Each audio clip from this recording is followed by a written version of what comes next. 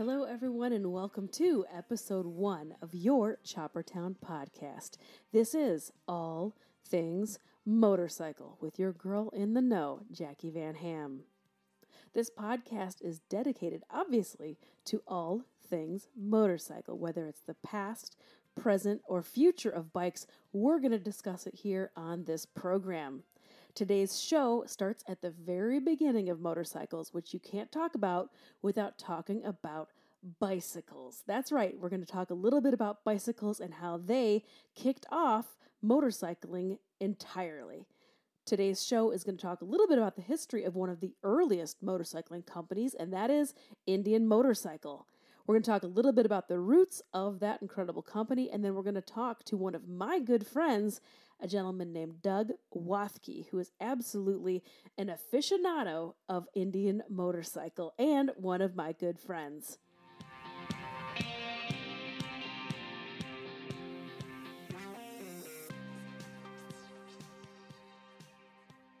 So I've worked in the motorcycling industry for about 9 years now. I am a spokesperson, I am an announcer, I do some race commentary and announcing. I've been a brand ambassador, a product specialist, if you name it, I've surely managed to talk about it in the motorcycling community for the past 9 years. But my love of motorcycles started much earlier, about when I was probably 10 or 11 years old. My dad made the questionable decision to purchase a dirt bike for me. Now, we were raised in rural Northern Illinois. I had always been running around on four-wheelers and six-wheelers and all sorts of fun stuff, so I wasn't new to that, but I definitely had never been on a motorcycle. Well, he had to go to work the next day, and he left my stepbrothers, who are all older than me, in charge of teaching me to ride this bike. And the only rule was they had to teach me, and I had to wear a helmet. Well, you can tell where this story is going, because in about 27 minutes, not only did I manage to not figure out how to ride the motorcycle, well, I knew how to ride it, but technically I couldn't stop the motorcycle. And then, of course, I was not wearing a helmet. So that lasted for, like I said, about 27 minutes of fun until I smashed that bike up, and then there was no more motorcycles for Jackie, unfortunately. So my love really started, fast forward, 8 years or so. I was living out in San Diego, California, beautiful sunny Southern California, and just a real hub of motorcycling in the United States. There's just bikes everywhere because the weather's always gorgeous.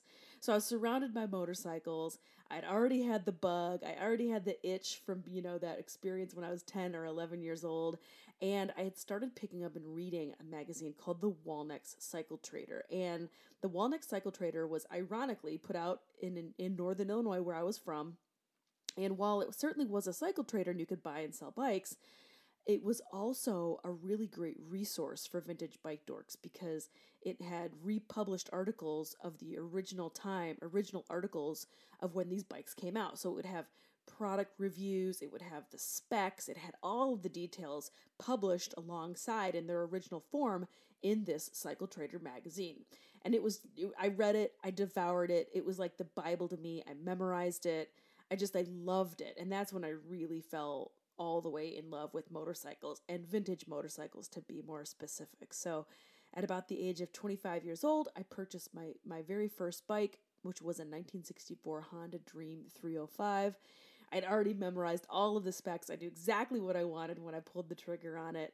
That was my very first motorcycle. So I've been in love with motorcycles since a very, very young age. And like I said, I've been in this industry for about 9 years now. So I figured, why not take all these years of knowledge and learning and the 3 years that I've been, vlogging over on Choppertown and bring them to a podcast format. So this podcast is really all about talking about a little bit of the history of some of these bikes, but also taking a minute, or several minutes actually, on the back end of these programs to interview friends of mine that I've met along the way who will be related in some way, shape, or form to the type and brand and make and model and the beginning parts of the program. So the format for this show is the first half.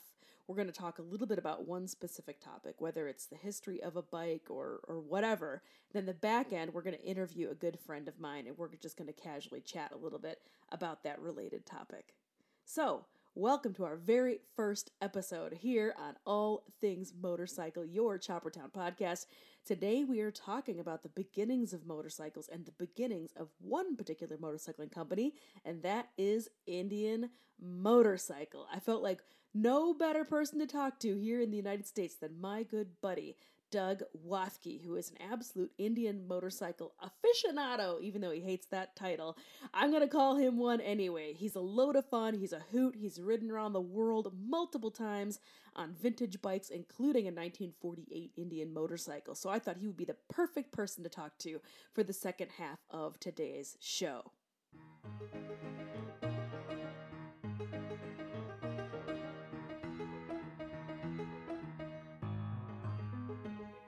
In order to talk about the history of motorcycles, we really have to talk a little bit about the history of bicycles. In the United States in 1880, high-wheeler bicycles were the very first boom of bicycles. There was competitive racing, sales were very good, there was a lot going on around that machine, but they were very, very difficult to ride. High-wheelers were, of course, those 4 to 6 feet tall bikes with the huge front wheel and the tiny, tiny little rear wheel. They took a lot of effort, a lot of strength, and a ton of skill in order to ride. One of the best racers of that type of bicycle was a gentleman named George Hendy. That name will be important here as we get into today's story. But in 1890, all of that changed with the invention of the ordinary bicycle. The ordinary bicycle is very similar to what today's bicycles look like. It has the matching front and rear wheel. It's chain driven, so it doesn't require quite so much effort in order to put power to the ground. And this equalized bicycles for everybody. Men could ride them, women could ride them, children could ride them, everybody could ride bicycles. So starting in 1890 to about 1896, bicycles were a $100 million industry, and there were well over 600 professional racers of bicycles. One of those folks was a gentleman named Oscar Hedstrom. Bicycle racing took place mainly on these wooden board tracks called velodromes. It was very, very fast style of racing, and in order to attain the highest top speeds, of course, you would want to be drafting. However, you would not want to draft an opposite, team. You'd want to be drafting on your own if you were in the front lead pace. So they started using other bicyclists as pacers for the actual race teams. But it would take, 6, 7, 8 different pace bicycles in order to finish a complete race. So starting in the late 1800s, engines were starting to be imported from a French company called De Dion over to the United States, and you would start seeing engines being mounted into frames. One of the very first opportunities for this to have happened at a huge race at Madison Square Garden. A French bicycle race team came over, and their pace team machines were motorized bicycles with these engines mounted in them. So at this huge Madison Square Garden event, 10,000 spectators was the first opportunity for people to really see motorized bicycles. Oscar Hedstrom, of course, wanting to be very, very competitive and just a really incredibly skilled mechanic on his own, started modifying frames and putting these engines into his own bikes to create this excellent pace team that would then be hired all around the United States to pace for some of the best bicycle racing teams in the country. So now you see where this is going, right? All of these spectators every single weekend all across America going to go see bicycle racing were inadvertently exposed to motorized bicycles. George Hendy could see the writing on the wall, and at the late 1800s realized that the bigger business was not in bicycles, which now by this point, like I had said, this was a huge industry, and there was over 300 bicycle manufacturers in the United States alone. So that big, huge boom of course led to a glut of bicycles in the United States, and prices began to drop. Companies began to close left and right or get bought up by their competitors, and as quickly as the bicycle boom happened, it absolutely just inflated on itself or deflated on itself when more motorized bicycles came to be. So at the turn of the century, 1900, George Hendy approached Oscar Hedstrom. It is not totally clear where they crossed paths, but both of them were East Coast based. So it's not surprising that they managed to cross paths somewhere along the way, and they struck a deal. And George Hendy contracted Oscar Hedstrom to build the very first prototype for the Hendy Manufacturing Company. That's right, the beginnings of Indian Motorcycle were actually the Hendy Manufacturing Company, not the Indian. Indian was a name that he used for his bicycles that he was still making in the middle part of the 1990s. So, at the end of 1901, they had signed the document, they had gone into business together, and Oscar Hedstrom had delivered his very first prototype to George Hendy. That first prototype, just so you know, was manufactured actually in Connecticut. A lot of folks believe that Springfield, Massachusetts is the foundation for Indian Motorcycle, which it technically kind of is in a way, but the very first machine was actually made by Oscar Hedstrom, and it was made in Connecticut.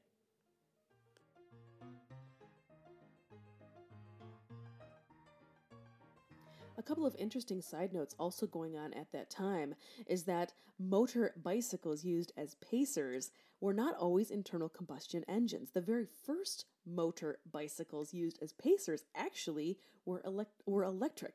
They were battery operated. Another interesting side note as far as Indian Motorcycle goes is that while their headquarters was going to be in Massachusetts at the Hendy Manufacturing Company, the castings for the very first year to 2 years or so were actually in northern Illinois by the Aurora Manufacturing Company in Aurora, Illinois, located about an hour and a half outside of Chicago.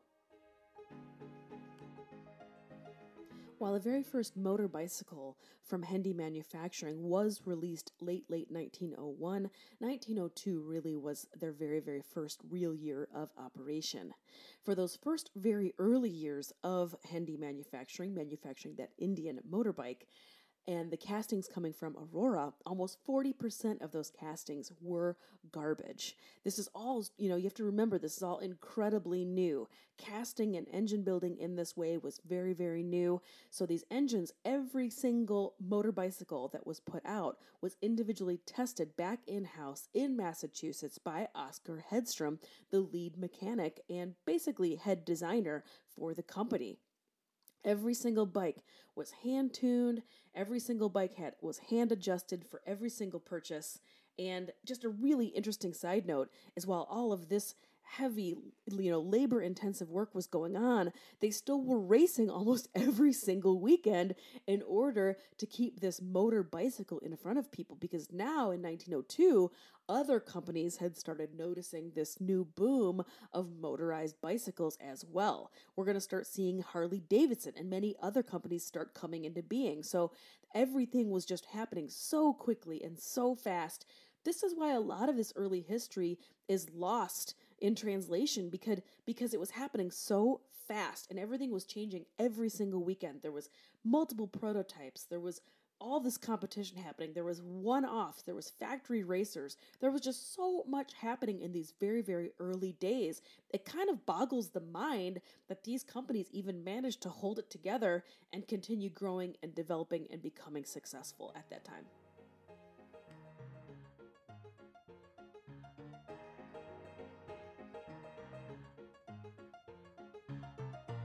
The story of this scrappy American company becoming an absolute icon in motorcycling is certainly an interesting story, and we'll continue it on episode 2. But for now, I want to introduce one of my good friends, Mr. Doug Wathke, an absolute Indian motorcycling super fan. Hello? Mr. Doug Wathke. Hey, darling. Hey, how are you? Thank you so much for joining me today. No problem. What are you wearing? It is cold and dreary and disgusting here in Kentucky, so I'm wearing some not very sexy, 5 shirts and a scarf, and I don't know, how's the weather down by you? Is it nice and warm?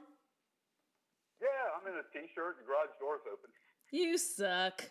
Another wonderful day in L.A. Oh, Lord. Lower Alabama.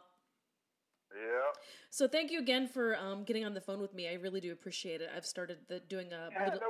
I wanted to start doing a little bit of a podcast over here for the Choppertown folks because I don't have enough to do with all the videos and things that I try to do every single week. I figured I better jump on the podcast bandwagon. So I have made. Well. Yeah, I mean, I may as well, right? I just am sitting around eating bonbons, so I figured I better go ahead and make some use of myself and my lovely speaking voice. So I figured I would go ahead and start doing a little bit of podcasting. But anywho, so for Well, and I'm perfect for it because Mom always said I had a face for radio. Well, I knew when I was thinking up the list of who I was going to talk to on this show and who I wanted to talk to on this program, I was like, I've got so many rad friends and characters and just, really fun, awesome people in my life. Luckily, you happen to be one of them, my friend. And I always love talking to you, and you always crack me up, and you also are just a wellspring of knowledge. And one of the first programs for this show. I mean, not only are you a wellspring of knowledge about motorcycles, but just like all sorts of weird shit, which I love that about you, Doug. Well, thank you. So, my first show for today is talking a little bit about the beginnings of Indian motorcycles. So earlier in the program, I covered a little bit of, the beginnings of motorcycles, particularly for Indian, but really for everybody, honestly, was going to be bicycles. And then bicycles that have engines and all that kind of development, all the awesome stuff that Indian came up with and their development and their progress. But the reason I want to talk to you is because you definitely do have a bit of a thing for some early Indian motorcycles. Well, I got some newer ones, too. I got a 48, a 49. Man, that's pretty modern for you. Yeah, well, I'm considering they went out of business in 53, so, I mean, that's pretty much the last of the run. It's the final hurrah for the original, the OG Indian motorcycle before it transitioned into the Royal Enfield and Climber days. But let's not get ahead of ourselves because that's tomorrow's program. No, I know. But that's the next program, I should say. But so for today, I kind of just wanted to pick your brain a little bit about why Indian motorcycles. Like what? I mean, I know that you have other types of bikes. You've actually lots of bikes, and congratulations, kudos on your new purchase out at the auctions a couple weeks ago when I last saw you, a beautiful Vincent motorcycle. But you seem to do an awful lot and really focus a lot on the earlier Indian motorcycles, especially I know you've ridden your 48 around the world, and I know that you've done the Cannonball. Can you talk a little bit about both those machines? Yeah, well, I've done, 4 Cannonballs so far, and 3 of them were on Indians. I did a 28 101 Scout in 12 and 18, and then I did a 1916 Indian Power Plus Sport Track Racer in 2016. That sounds terrifically comfortable. And when I built this thing, I'm looking at it, it's like an early cafe racer. It looks kind of like a bicycle with a huge engine and drop-down handlebars. I'm like, this is going to be uncomfortable for the first 6 or 7 days, and then it's going to get okay. And it pretty much hurt the same on day 14 as it did on day 1. It was, but you know what? I looked cool. I bet. So, that's what counts when it comes down to it. It's not how comfortable you are. It's how cool you look. I mean, isn't that really what motorcycles are all about anyway? But I love that. I mean, I do like some comfort. Yeah, no. I'm just teasing, and especially for those of the folks that are listening that are not familiar with the Cannonball. The Cannonball has been going on for several years now, and I think it's every other year now that was when they run it, and they change kind of the years that qualify. So some years have been really, really, really early, and then some years have been a little bit closer to the 1930s. So some, plush luxury of 1930s machines. But I love that not only did you go ahead and put the screws to yourself about riding a well over 100-year-old machine, you decided it needed to be in a board tracker style, which I know is going to be stripped down, hard solo saddle, upside down bars, like a race machine. So no kind of sort of plush, no kind of sort of luxury going on with that bike at all. But how did it perform? How did it go? It was fast. I did my best to keep it under 60. The bike did flawless, except I had tire issues. The only Cannonball I've ever had where I had tire issues, and I had 4 flats on that Cannonball, and that there was one day I had 2 in a row, and ended up on the sleep truck because I just couldn't get the second one fixed in time, because it's timed. and there's a sweep truck that comes along behind everybody. And if you break down, if you can't fix it before that truck gets to you, you go on the truck and they take you to the end of that day's, ride where everybody stops at big motel or something. And then you try to get it fixed before the next morning, which of course with a flat tire wasn't that big of a deal. But yeah, I lost a couple of miles twice because of flat tires. Oh gosh, what a bummer. If anything, I would imagine, that the bike would fail, not because the bike isn't a good bike, but because it is over 100 years old. In my mind, that would be the weak link, would be the bike. But I love that it's your tires instead that decided to poop out. Well, in all fairness, two of the flats were completely my fault. and one of them was just, I don't know, just had a flat, and one was just dumb luck of a truck passed me, threw up a piece of metal, and got my wheel and busted a spoke, which punctured a tire. Oh. But two of them were my fault because I was too cheap to just send my hubs out to Buchanan's. I had modern tires, 21s, put on it. So instead of sending my hubs out to Buchanan's, I just had to make spokes and I laced it. But when I trued it up the second time, after riding it for a day and tightened everything, I didn't pull the tire off and grind all the spoke nipples down, and one of them worked way through the tube. So, totally my fault. I called, when I do something stupid that costs me money, I call them idiot tax. So that was an idiot tax I had to pay that day. And you know what also really fascinates me about you doing it on that you said 1916 board tracker style? So that 1916, I've been working a little bit with the folks over at Sons of Speed, Billy Lane's event, which is an antique motorcycle and board tracker type event that he hosts a couple different places around the country. And I was not really aware, I'm going to admit my own kind of ignorance, but when I think of bikes that are over 100 years old, in my mind, I'm kind of thinking like the rest of the bikes that were on the Cannonball that were with you, like they've got like 3 horsepower, maybe 5 horsepower. They barely move. But these bikes, even at 1916 and the one that you were on, they haul ass.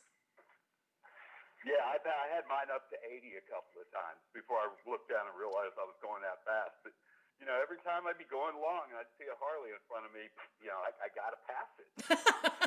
So we're definitely going to cover on some later episodes the rivalry between the two, and I'll be sure to give you a call back. Because that being said, though, I know you've got a couple Harleys in the stable. Well, actually, I have more Harleys than I do Indians. Yeah. But that's because Harleys are easy to find and cheap. Yeah. Indians are, they're harder to find. And another reason I have so many more Harleys is because they made Harleys a lot longer than they made Indians. There's a lot more different models out there. And, I know people that, they want like every color knucklehead ever made and stuff. I just want one of each. So that's kind of where I'm at now. It's just one of each. Just one of each. Not every color, but every model. That's interesting. There's some boat brands that I be that into, but for the most part, kind of like that. What do you think it is about the Indians that you are just so, I don't want to say in love with because that might be the right phrase, but what really attracts you to these Indian motorcycles? What really caught your eye or caught your fancy or intrigued you and got you headed down the path? Well, part of it was, I didn't want to be a Harley guy. And I always liked the look of it. I mean, it's reserved for police and other undesirables. So I trying to be a little bit more classy by having an Indian, which anything I can do to help out my classiness, I'm all for. Just, because you've known me for years. Yeah. But, I don't know. It's just I do so many Harley people or Harley riders or whatever, and I don't know. It started off as just I wanted to be different, believe it or not. And and then I just, let's see, I got my 28 Scout that I've ridden in the Cannonball. I got that back in the 90s, and that was my daily rider for quite a while. And then I built the 48 Chief that on the world trip on, and that did good. And I don't know, just more of an Indian guy than I am a Harley guy. Yeah. No, but I love that it's true that even since the very beginnings of both of those companies, there's been a very us versus them type of vibe, or it just really fascinates me because it's always been that way since the very, very early days. It was either you're a Harley guy, and back then, you know, it was a gentleman's machine before it became the dirty biker machine and blah blah blah blah blah and all the other phases that it's gone through. But back then, you know, it was a gentleman's machine. And Indian, while beautiful and at the time very innovative, particularly in the teen years, comparatively to the other machines that were available, they were, you know, they had an elegance to them, so they were gentlemanly also, but they were very competitive. They were really obsessed with the performance of the bike. But I think that really speaks to the roots of Indian Motorcycle because, you know, one of the original founders was a very, very competitive, very, very well-respected bicycle racer. So right. I think that's... And I think he got headstrong, and I'm no expert by any means. By anything I say, don't ever say, well, Doug said, because Doug makes shit up all the time. So I'm no expert. But if I'm not mistaken, it started off that he got Hedstrom to design the motor, Hendy did, because they wanted it to pace the bicycles. Correct. And, you know, and they'd get the bicycles at speed. And then they're like, oh, wait a minute. Screw them bicycles. Let's race these noisy things. Yes. So you're absolutely right. And, okay. Well, you know, like I said, I don't ever claim to be an expert on anything. So, because there's a lot of experts out there. You know what I mean? I'm just not an expert. Yeah. I'll give you my idea, and I always have an opinion, but it's not an expert opinion. That's what I wanted you on the show for, because the first part of this program, you know, I go into a little bit of the history and stuff, so I'll cover all that nerdy stuff, but I wanted the last half of every show to talk to somebody who is just, you know, really passionate about the brand, or has opinions about the brand, or topic of the program. So that's kind of why you were perfect to me, because I've known you now for, gosh, it must be, I don't know, maybe 15 years now, and at least. I think so too. But when we first met, the reason why I met you is because you are RTW Doug, which stands for Around the World Doug. And I was trying to put together a trip on my own and just go to Europe, which I thought I was a pretty hot dog for doing so. And then I met you and you're like, oh yeah, I rode my 1948 Indian around the world. That's who I am. And I'm like, oh, I'm just some dummy. But because you have just... I never once said that. So no. I was proud of you for taking the initiative to do it, and I'm glad I was able to help in a little way for, you know, figuring out how to do it. No, you definitely are. You definitely did. And I know you didn't mean it like that, but some people, you know, they like apologize because they haven't done like some... Well, to one person, riding, you know, from Ohio to Sturgis is an epic trip, and I get that, you know? For sure, and I completely agree with you, and I love that's totally true, you know, and you not only helped inspire me and guided my path of doing a little bit more long distance and overseas riding, but I know that you have been this inspiration for countless numbers of other people, because I know who you are. So I just wanted to give the chance to kind of introduce you a little bit on this show, but also talk a little bit about the history of India and all that kind of good stuff. But I love that you did do this huge, epic, crazy adventure on this antique old bike. And I thought that was just really neat. So I kind of wanted to have the chance to talk to you about that. But also, do you have plans to be in the Cannonball again? Oh yeah, I'm riding Grand X this year. What's that? I'm riding Grand X this year. Oh, so I have to make fun of myself. Because you know, if you can't make fun of yourself, you shouldn't make fun of other people. What are you riding? Have you built? I'm going to be it's a 1921 Harley JD that's fully customized. Very cool. And it was. I rode it also in the 14 Cannonball. But in the 14 Cannonball, I snapped a crank pin in the middle of Kansas and got it back together and finished it, but I lost a couple of days, you know, because rebuilding the motor. So I'm doing it on the same bike, and this time I'm hoping to get, you know, all the miles. Gotcha. But, the bike is really interesting. It was a custom bike built by a guy named Hank the Hermit Massachusetts back in the 50s, and he built not a lot, but he built several custom bikes. He was, like the Billy Lane of his day up there. But one of his bikes is in the Wheels Through Time Museum. I found this one at the Ole Swap Meet, I think in 13. And I know of a couple of others of his that are, still out there. So I think it's cool that I'm riding a bike that was actually, I've changed it a little bit to make it more me, but the bones of the bike was custom built by a guy in the 50s in Massachusetts. Super interesting. That's cool. I also just wanted to I want to talk to you a little bit about, we've covered that you really fell in love with Indian at the very beginning and started kind of collecting Indian motorcycle because of not wanting to be that typical Harley guy. But was there anything also about, did you love the design of the bikes? Did you love the way that they looked, or were you familiar with their incredible performance, or you just knew it was a V-twin and it wasn't Harley? Well, it kind of started out, the iconic, skirted fenders, which I have to say now that I actually like the earlier ones without the skirts better, but I do have some skirted fender Indians. But that, when you see a skirted fender Indian, it's a skirted fender Indian. Yeah. Either that or you're drunk and it's a Kawasaki Drifter and you don't know any better. Because they made those like back 20 years ago or something. Yeah. And, but whatever, that's to me a very iconic look. It's kind of like a Harley knucklehead or panhead, rigid framed Harley, this stock. Is very iconic. You can see the outline and people know what it is. The same with those skirted fender Indian to me. I agree. And I don't know, it just kind of got started because I like the look of it, and I don't know, it just kind of snowballed from there. So do you have, if we were going to talk about Doug's Ultimate Fantasy Garage, do you have your fantasy bike, or more specifically, your fantasy Indian motorcycle in your garage already? And if you do not, what bike is that?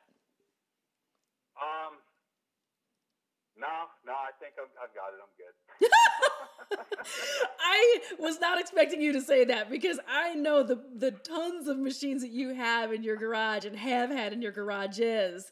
Oh my gosh, I was waiting to hear like some sort of just epic, crazy, first year Indian something, and you're like, nah, I'm good.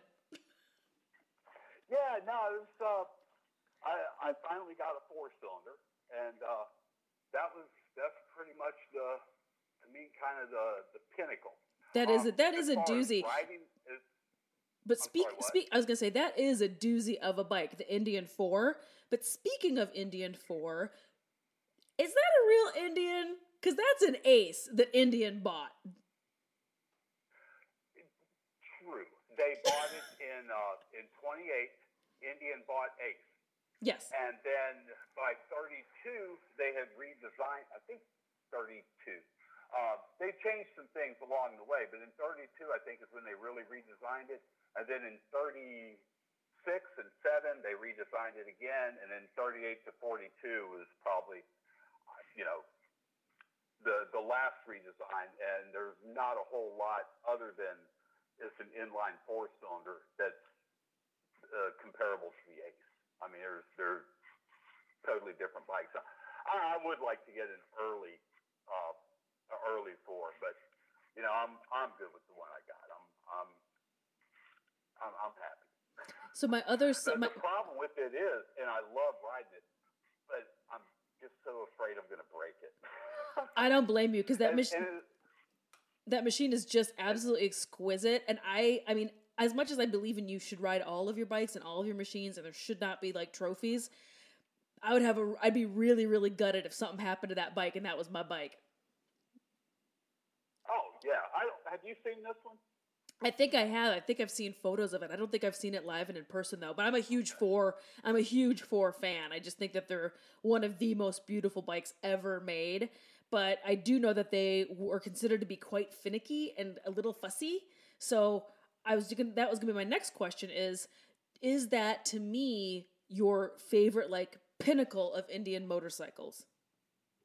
No, my favorite Indian is my 36 Chief. Okay.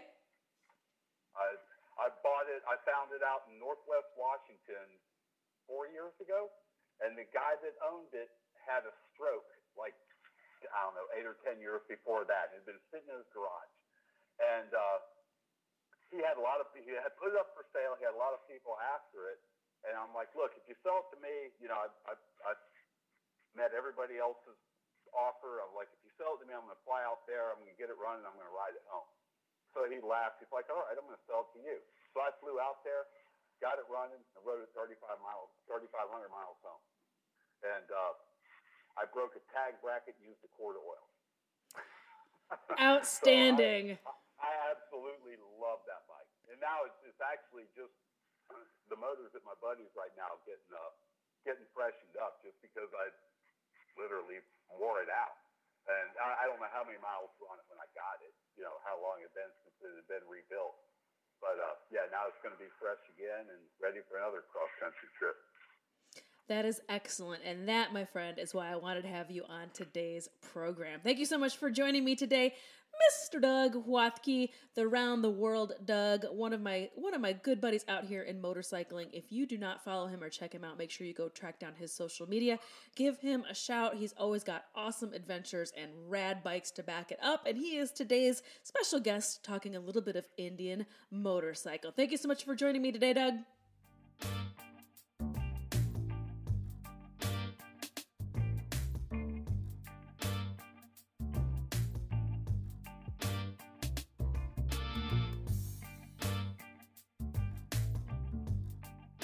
And that, my friends, brings us to the end of our very first episode here on All Things Motorcycle. Make sure you take a minute, hit that subscribe button. You are not going to want to miss a single minute of any of these episodes where we talk about the roots of motorcycling. Thanks again for tuning in, everybody, and I'll see you on the next program.